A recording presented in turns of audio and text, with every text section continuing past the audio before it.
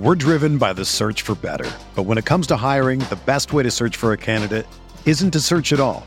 Don't search, match with Indeed.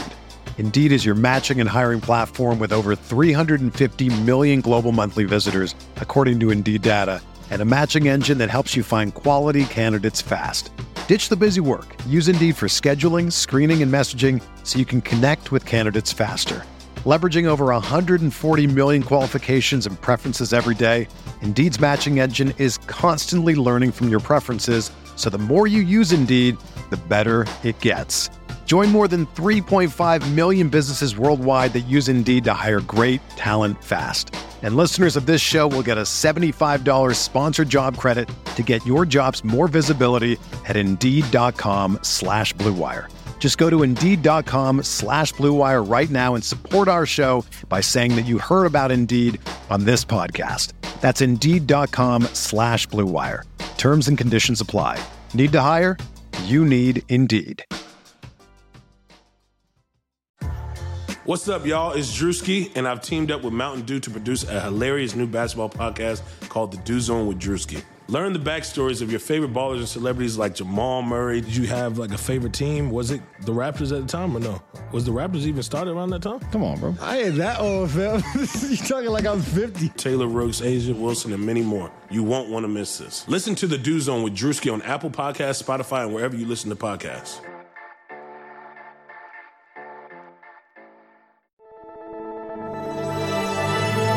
Blue Wire.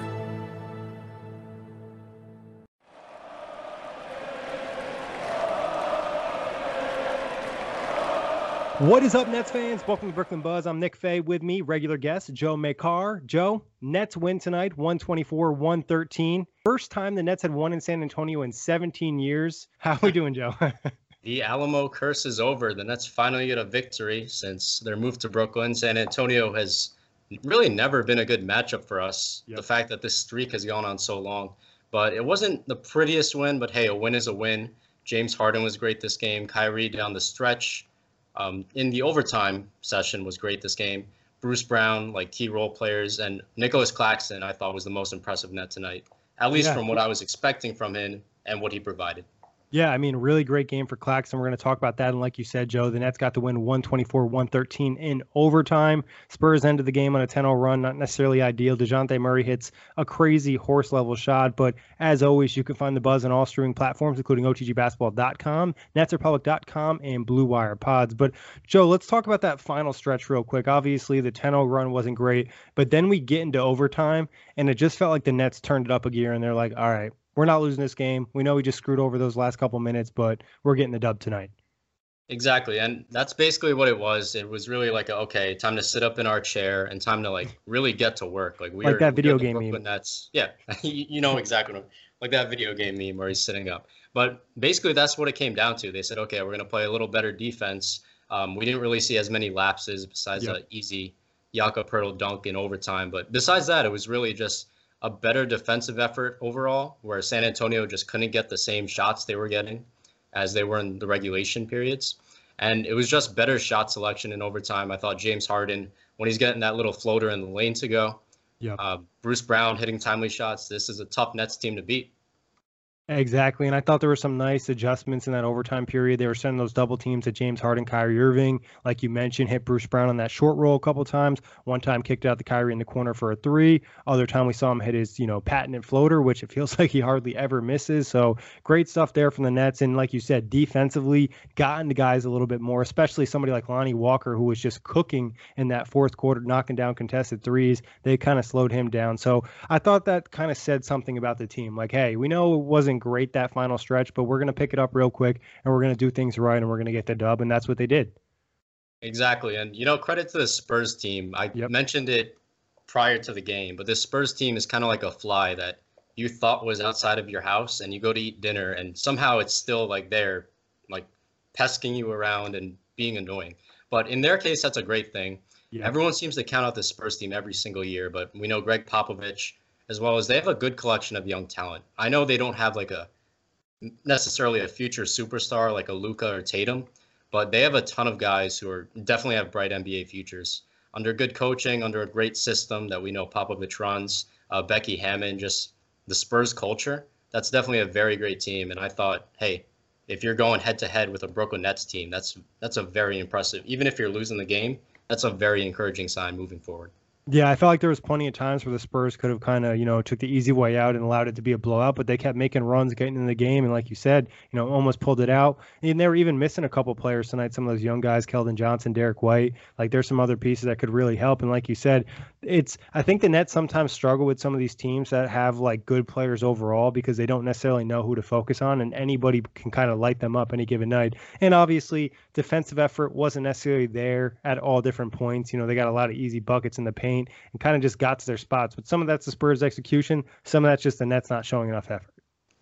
Definitely. And I think part of it is a change in tempo from what we're used to the classic Spurs. Like, for example, you think of the Spurs, especially being someone who watched, the Spurs dynasties. And that's what you think about. You think about Tim Duncan, Tony Parker, Manu Ginobili, maybe even a little Kawhi Leonard towards the back end.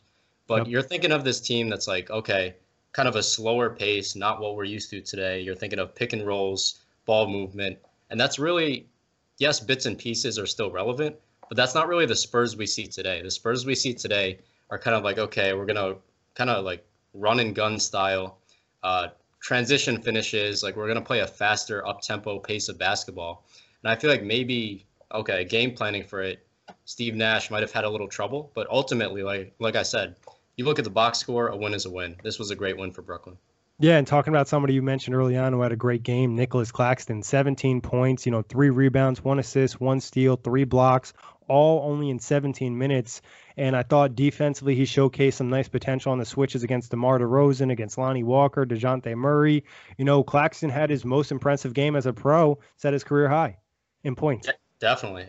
Nick Claxton, I don't know how this is even possible, but I think Nets fans might still be underrating him. Like, as crazy as that sounds, as much as we hype the kid up, his defensive potential is just insane. We saw it on both ends tonight. We saw the offense was flowing beautifully in the first half. I think he was 6 of 7 at half with 13 points. Already most of the way to his career high, which I believe was 16 coming into tonight, if I'm not mistaken. Yeah. But it's basically his defense and his presence. Like, that's not something you're going to see in the box score. But just knowing, okay, when DeRozan is on the perimeter, switched on to Claxton, this is a guy you don't want to drive on because, like, you look at him, he's got a ton of length. He's got a 7'3" wingspan. He's mobile. He could guard the interior. Like, this is a guy who's just very, very versatile, knows how to use his skills. And it's basically, with Nick Claxton, I've said this before, with him, it's just going to be development, learning the system, and most of all, staying healthy. It's his knee injuries that have really held him back. But, hey, we saw it tonight. His potential is there's no limit to it. Yeah, Steve Nash felt the same way via Matt Brooks. Steve Nash says it's the key for Nick Claxton to get experience and know the game plan. Liked what he saw from Claxton, his breakout performance. So I think, like we kind of mentioned on the last buzz, Jack and I were talking about how it's almost forcing Steve Nash's hand. At first, it seemed like he was a little timid in terms of playing Claxton, and now he's realizing, like, this is a big tool. And like you said, there's a lot of potential. I think Claxton's way further along than I thought he would be at this point, especially on the switch ability. Like, his ability to get out on the perimeter and defend guys has been really impressive. Recovery speed has been great. Mobility is there, using that wingspan. And I think with each game, he's almost just looking a little bit more comfortable and just a little bit more conditioned. You know what I mean? Even at different points tonight, you saw he was gassed, but like you saw him sprint a couple times in the other games, that was very limited just because he hasn't been on an NBA court, like you said, dealing with a knee, dealing with a shoulder. Feels like a little bit of these injuries, but if he can stay out there, and I saw people tweeting this out, and we talked about it on a couple buzzes ago, like he's better than anybody the Nets can get on the buyout market just because of the skill set he has, the versatility he provides. And I know we talked a lot about the switch ability, but also offensively driving, like very comfortable taking a big one-on-one, and also can kind of switch it up attacking the rim. We saw him have that nice finish on LaMarcus Aldridge. Definitely. I feel like the offense is kind of like a common, like, yes, we knew what he was capable of, but now he's really like putting it together in flashes, like all together. Like, for example, his ability to be the receiver in the pick and roll, whether it's a basic layup or even as a lob threat, especially with James Harden. We know what James Harden is capable as a pick and roll just playmaker. And imagine Claxton on the other end. The two of them are really going to develop a chemistry that I see going a long way for this team.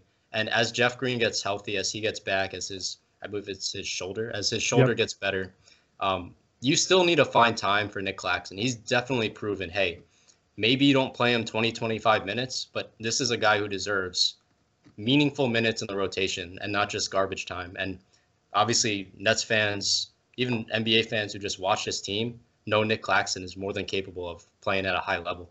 Yeah, I mean, I love to see some Claxton and Jeff Green minutes together. I think having another vet out there down low could help him out. And like you said, I think the offense is just kind of almost icing on top because the Nets have really needed the defense, the versatility, the athleticism, and that offensive ability. And as he gets more comfortable with James Harden and Kyrie Irving, because we even saw it a couple times on the rolls, like little missed time, going in the wrong direction, kind of almost bumping into his own players. Just getting a feel for that. We saw that was something that Jared Allen had to do early on with Kyrie Irving too, just because playing with these elite players, they can really get their shot off anywhere on the floor. So I'm super pumped to see what Claxton can do. And like you said, Joe, hopefully he continues to play big minutes because he just brings something else to this Nets team that no one else really can. Definitely. Claxton, hey, the man's been going through injuries galore. We're happy he's finally healthy. It looked a little bad towards the fourth quarter. Yeah. When he got fouled on that driving layup, which seemed open at the time. And then I think he seemed to trip over DeRozan's leg. And we just kind of hope, like I said with him, it's health. Like, he does not have a great injury history. But if he's healthy, this is a guy who is an absolute steal. Like, keep in mind, this is a green room prospect, which is basically the 18 to 20 best players who they deem are the best players are invited to the green room of the NBA draft. Claxton was a green room prospect. We got him at pick 31. On a non-guaranteed contract. Like, Sean Marks got his guy, and now we're finally seeing the results. Yeah, 100%. Obviously hoping big things for him and he can stay healthy. And like you said, Joe, wouldn't be surprised to hear something about an ankle sprain tomorrow with the way DeRozan kind of rolled over his ankle. And it sucks too, is because that's just a bad luck play. You know what I mean? It's not even like an injury prone type thing. It's just like, hey, someone literally landed on my ankle the wrong way. But talking about another guy who really stepped up tonight, now it's Bruce Brown, continuing to impress Nets fans. 23 points, 10 of 13 from the field, 2 of 3 from deep, and 3 rebounds, 1 assist, 2 steals. Bruce Brown had fingerprints all over this game, especially in the third quarter. He had a lot of drives. You know, that layup package is unique. Definitely. I was surprised what I saw from Bruce Brown. Like, at this point, we know what we're going to get from him, but his offense is really taking another level forward. Like, for example, you remember that little scoop layup he had in the third where I was like, oh, this is like a little bit of a horse shot, but he got it to fall perfectly. Besides that, like you mentioned earlier, his floater is up there with the best of them. I can't believe I'm saying that, but it's true. He just kind of knows his role. He understands when Harden gets double teamed, for the most part, they're not going to leave Joe Harris open. Like, they know their lesson. It's going to be Bruce open most of the time. And that's why you're seeing so many great looks out of this lineup from him. That's why you're seeing outings with 29 points, 17 points, 23 points, like you mentioned tonight. And Bruce Brown, credit to him, just excels in his role. And honestly, in my opinion, he's just the definition of a perfect role player, like a guy who doesn't have to do too much, but he can gladly step into that role if he's asked to do so. Yeah, and he plays extremely hard too, and I think that's always a bonus for the role players. And like you said, Joe, getting very comfortable at driving to the rim on some of these bigs. If he just gets a step, or even on some of the guards, like understanding like, hey, I have these ginormous shoulders, let me bump somebody, create some contact, get some space, and lay it in. And I think like we saw late in the overtime, the short roll, the pass to Kyrie Irving, I think it's such a luxury that you have a guard because they're more comfortable dribbling the ball. They have usually better vision, so it's easy for him to make those passes. And if he can finish that floater, it's going to be a tough option. Like the Nets are looking pretty good. Obviously, there's plenty of things to clean up in this game, but they're developing different tools for these guys. And the three-point shot is just an added bonus. And the Nets really only need him to take 1 or 2 a game. It's not like we're going to ask him to be Joe Harris. Yeah, definitely. I was actually going to bring that point up too. The three-point shot is coming along nicely, and he doesn't have to shoot it at 38-40%. If Bruce Brown is just showing, hey, you have to respect me from the three-point line, then that opens up a lot more offensive options. Like, okay, now we got to kind of play close to him, of which case, like you said, 6'4", but extremely built. Bruce Brown could just drive past you now and go finish in the paint for a layup. So if he's shooting those 1 or 2 a game, that's fine. I remember Kyrie was a huge part of influencing Bruce Brown to shoot the 1 or 2 threes a game. Most of the time it comes out of either the left or right corner. But he's shown a capability that, okay, I can make this shot. I'm not a great shooter, but I can make this shot. Yeah, and the corner one is looking pretty good. You know what I mean? I'm starting to get comfortable with him hitting that shot. I almost feel like it's going to go in. Yeah. Hey everyone, before we get into today's pod, I want to tell you about Blue Wire Hustle, a brand new program where you can host your very own podcast here at Blue Wire. Hustle was created to give everyone the opportunity to take your podcast to the next level. Or if you want to host a podcast and just don't know where to start, Hustle's the perfect place for you. As part of the program, you'll receive personal cover art, Q&As with Blue Wire's top podcasters, access to our community Discord, and e-learning courses full of tips and tricks. And on top of that, we'll help you get your show out to Apple, Spotify, Google, Stitcher, and all other listening platforms. And the best part, it's only $15, the same rate as any other hosting site would charge you just for the initial setup. So whether you're starting from scratch or have an existing show that you want to grow, Hustle's an open door to leveling up your sports experience. Acceptance in the program is limited, so get your application in today. To apply, go to bwhustle.com/join. Check out the description box for this episode to find out more, but that's bwhustle.com/join. And moving on from Bruce Brown, and probably the guy who has the best connection with him on the team, and James Harden, who probably got him, probably racked up maybe 7 of his assists with Bruce Brown, had another triple-double for the Nets, 7th of the season with Brooklyn, 30 points, 15 assists, 14 rebounds, 12 of 23 from the floor, 3 of 7 from deep, and 0 turnovers. I mean, 15 assists and 0 turnovers is incredible. Yeah, I didn't know about the turnovers. I did know about the 15 assists. 0 turnovers on 15 assists, that's like point guard Chris Paul levels of amazing. Like, sorry to compare him to his former teammate who he didn't necessarily mesh well with, but that's incredible. And we see this just James Harden's ability to basically shoulder the offensive load on both sides. So if he's affecting the game with his playmaking, he's getting other guys involved, and it's really just opening up the key to this Nets offense. And on the same level, if the offense doesn't have a great look, now it's my turn. Like, let me go feast. Let me get mine. Let me drive into the lane, either get a contact layup, draw a foul, or get that little push shot floater that I like. And we just see, like I said, my career numbers from James Harden. And he's just really, even if it's not scoring, he has his fingerprints all over the game. And that's exactly what the Nets traded for. Yeah, I mean, I think in the first half, he had probably just around double digits, maybe 10 points, and then 20 in the second half. He was just more of that passer. Felt like the Spurs maybe started to adjust at different points in that pick and roll, and they're like, okay, we'll give you that floater push shot. James capitalized. I think there was one point in the fourth quarter, he had 9 straight points for the Nets. So Harden just kind of continues to impress. I think these are the type of games that really push him into that MVP conversation. Like, we're talking 30, 15, and 14. Like, they're giant numbers on great efficiency. So he's shooting 50, 40 in this game. And then, like we said, 0 turnovers. I mean, continues to push. And in a night where Kyrie Irving struggled a little bit, I thought James Harden was just so important for this team to get the win. Definitely. And, those turnovers are even more so impressive when you realize, 2 out of 3 times that James Harden is touching the ball, they're immediately sending a second defender. Yeah.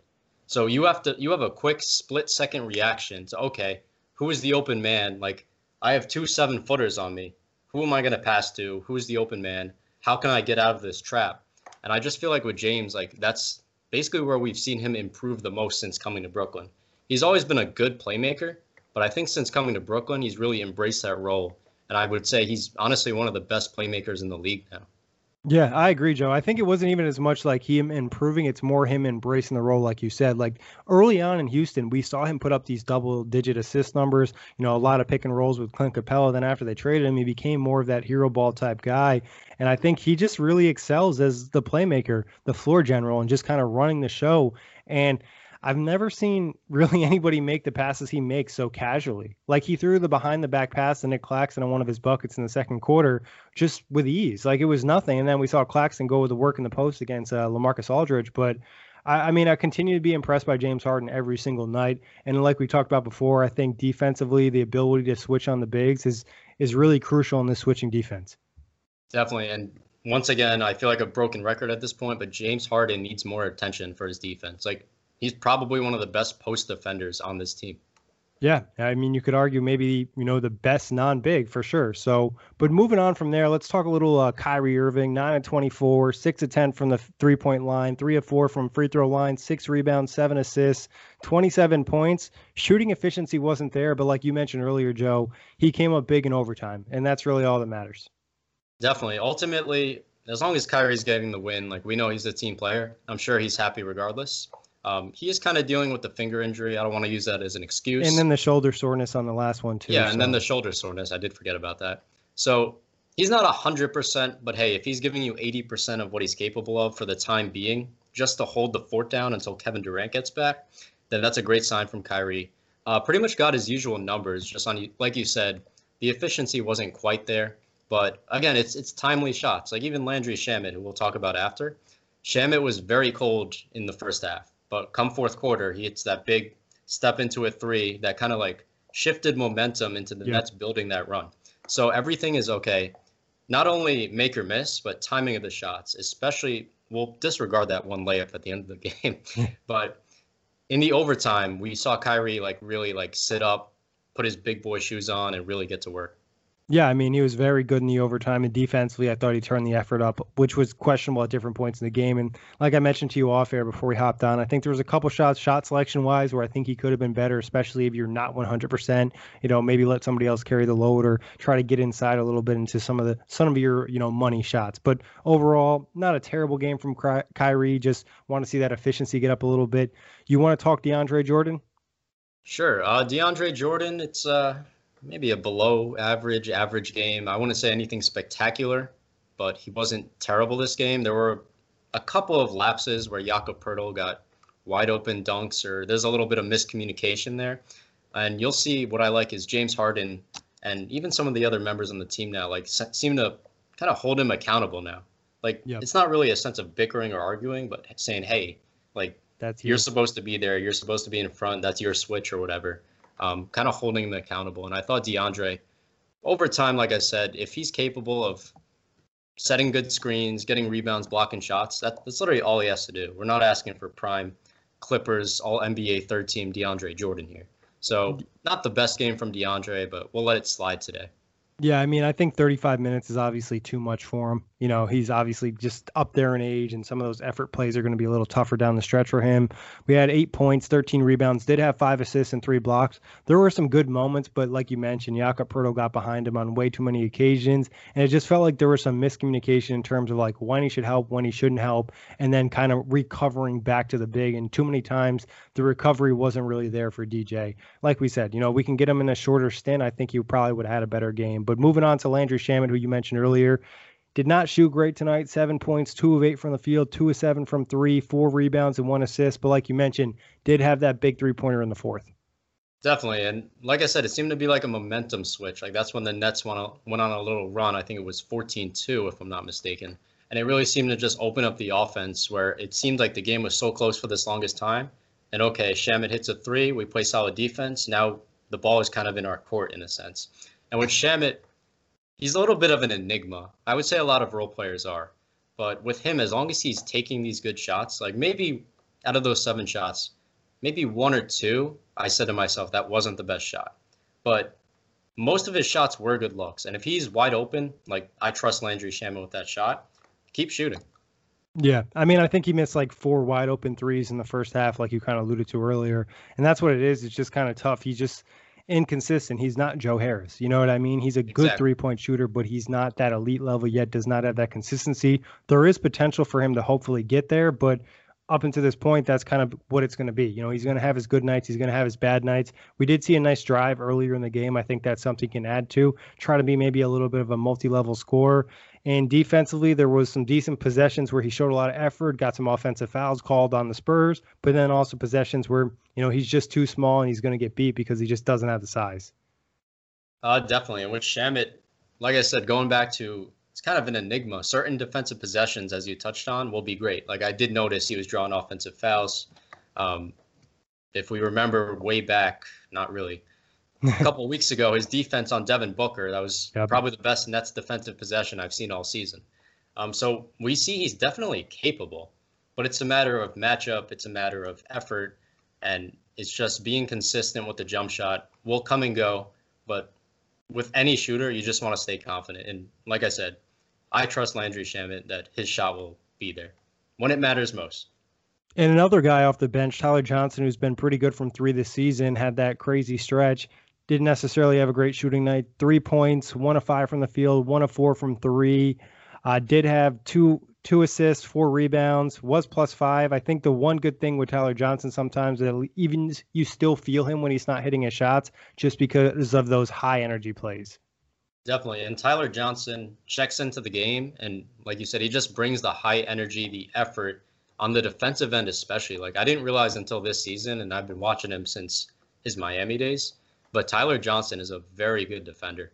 Like, stays in front of his man, even with the quicker guards, doesn't get beat too often. Like, yes, from time to time, everyone does, but he just knows where to be. He understands switches. He's kind of got a high basketball IQ when it comes to that sense of the floor.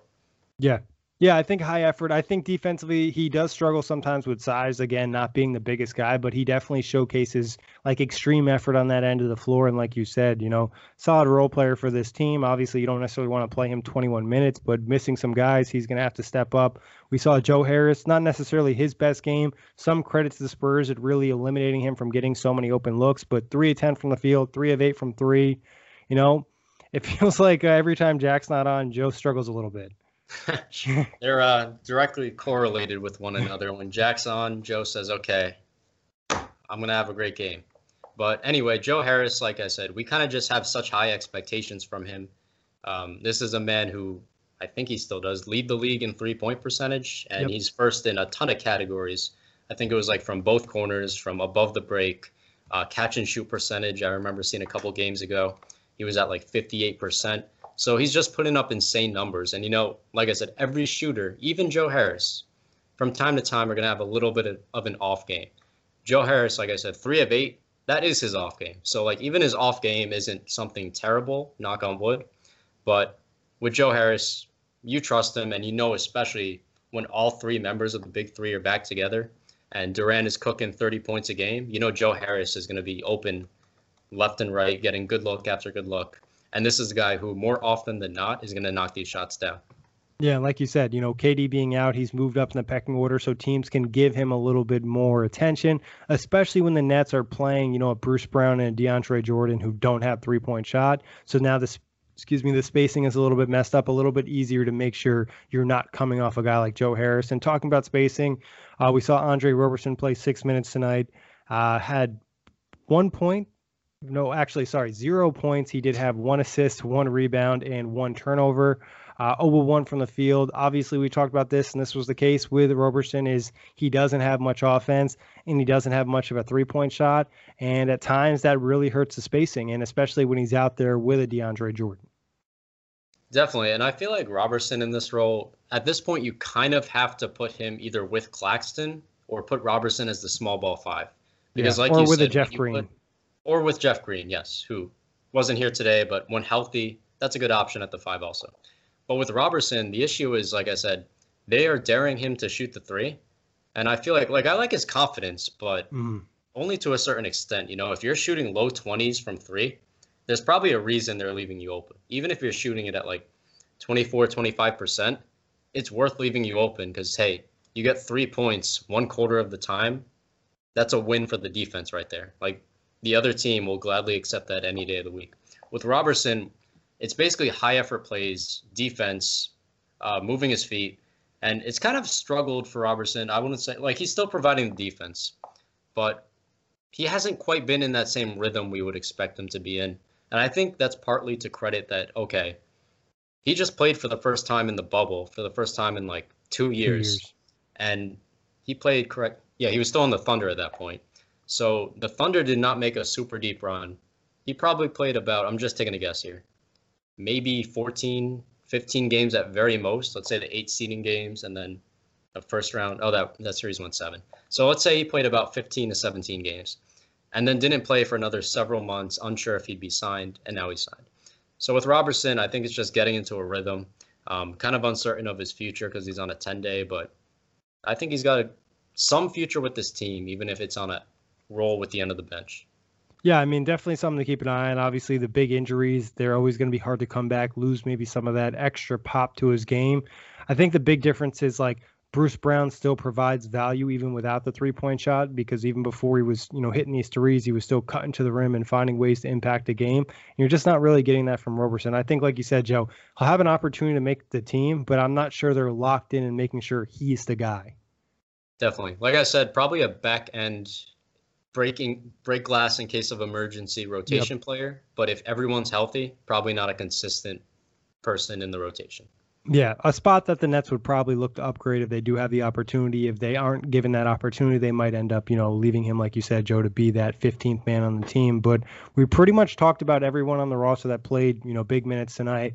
Moving on to just some of the team stats, really impressive for the Nets.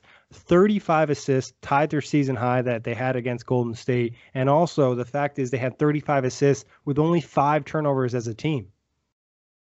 That's most of the credit to James Harden, because like you said earlier, he had 15 assists and 0 turnovers.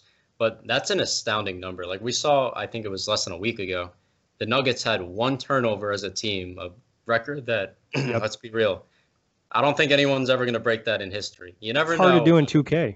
Yeah, exactly. Like playing on rookie difficulty, I'll probably get flashy and throw a turnover once in a while. But we just see that's a testament to the Nets' effort. You want to take good care of the ball. We see a lot of these games that they do lose. It's a product of carelessness. Like it's just turning the ball over 18 to 20 times, 18 to 22 times a game. And if you're keeping your turnovers low, like you're valuing each possession, you're getting offensive rebounds, you're essentially giving yourself second chances to come back and recompensate for these mistakes you're making. It's going to be hard to beat you. And that's any team, not just the Nets. Yeah, I agree. And credit to the Spurs, only 9 turnovers on their end as well. But if you're playing offense at the efficiency the Nets are playing, 47% from the field, 41% from 3, free throw percentage 76%, not great, but you're doing a lot of things right offensively. It was really defensively where they did have some of those struggles like we mentioned earlier. And some credit just to the Spurs and, playing basketball the right way. And obviously they did get 9 offensive rebounds, which is always a nice boost too. But the Nets had 13 on their end. So, just finding ways to win and just making sure they got the dub tonight, even with the defense not necessarily being up to par for the entire 48 minutes. Actually, 53 minutes? Definitely. I thought it was a great effort. And honestly, like I said, a win is a win. I know it's not necessarily the most beautiful win, but you look at the box score a month from now, you're going to look back and say, hey, that was a win in San Antonio. That was a loss in Washington. Like at the end of the day, that's all you see. Good way to close I agree. it out. And obviously there's some bad luck in San Antonio for the Nets. But like you said, and like we've talked about before, they're starting to win some of these games that they were losing.